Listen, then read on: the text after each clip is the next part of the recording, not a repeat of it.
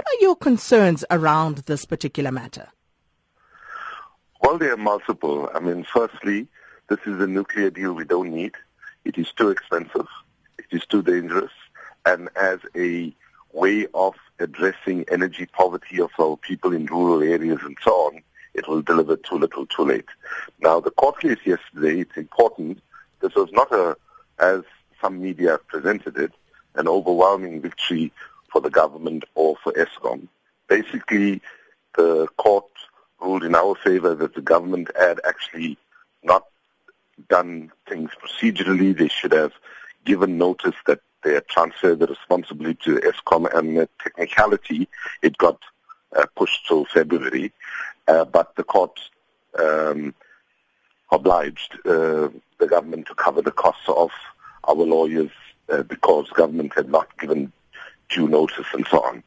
But it's very important to recognize that it's not just environmentalist groups that are standing up against this deal. It is the South African Council of Churches, the Anglican Church, the Methodist Church, the unions such as NUMSA and so on. And it's also important that the government's own agency, CSIR, funded by state payer money, is showing explicitly that the cost of solar and wind is substantially cheaper than nuclear, to the tune of about 50 billion rand a year cheaper, moving towards 2050. So the people of South Africa now must look at this deal and ask, who are the ones that stand to benefit directly and personally, and there will be the answer why this deal is going forward. It's not in the interest of the people of South Africa.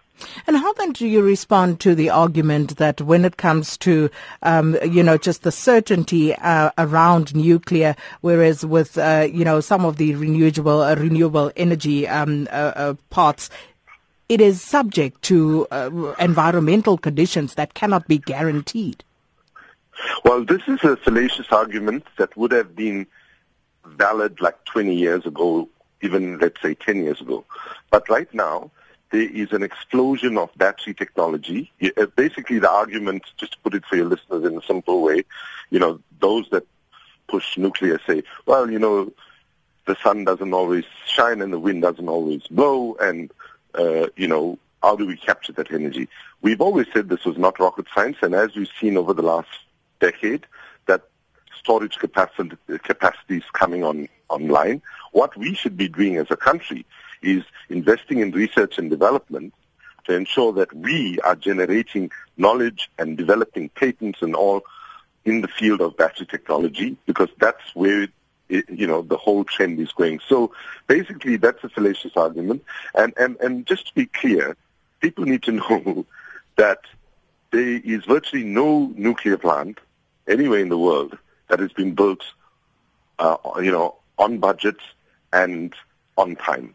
Now, South Africans also must remind ourselves that Eskom already wasted, in today's money, 20 billion rand when they had a nuclear adventure in the early days of democracy called pebble bed molecular nuclear reactor. Lots of people got rich on their 20 billion, but not one unit of electricity. Why would we vest our faith in Eskom when they also, with Medupi and Kusile, the two coal plants that never should have been built in the first place, is already way over budget, way behind schedule. And so people need to realize what happened in court yesterday was not a victory for Eskom in any permanent sense or for the government.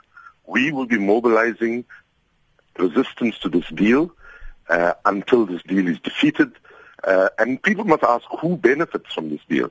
We know that, for example, uranium is something needed for nuclear energy, and you must look at where the uranium companies are.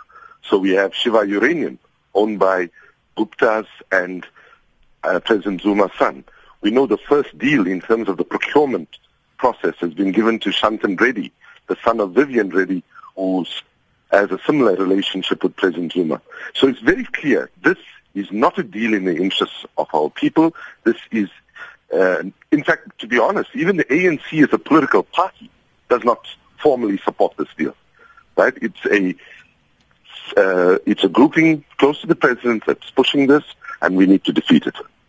Well, we're going to leave it there for today. Environmentalist group representative Mr. Kumi Naidoo, and he's with the Southern African Faith Communities Environment Institute.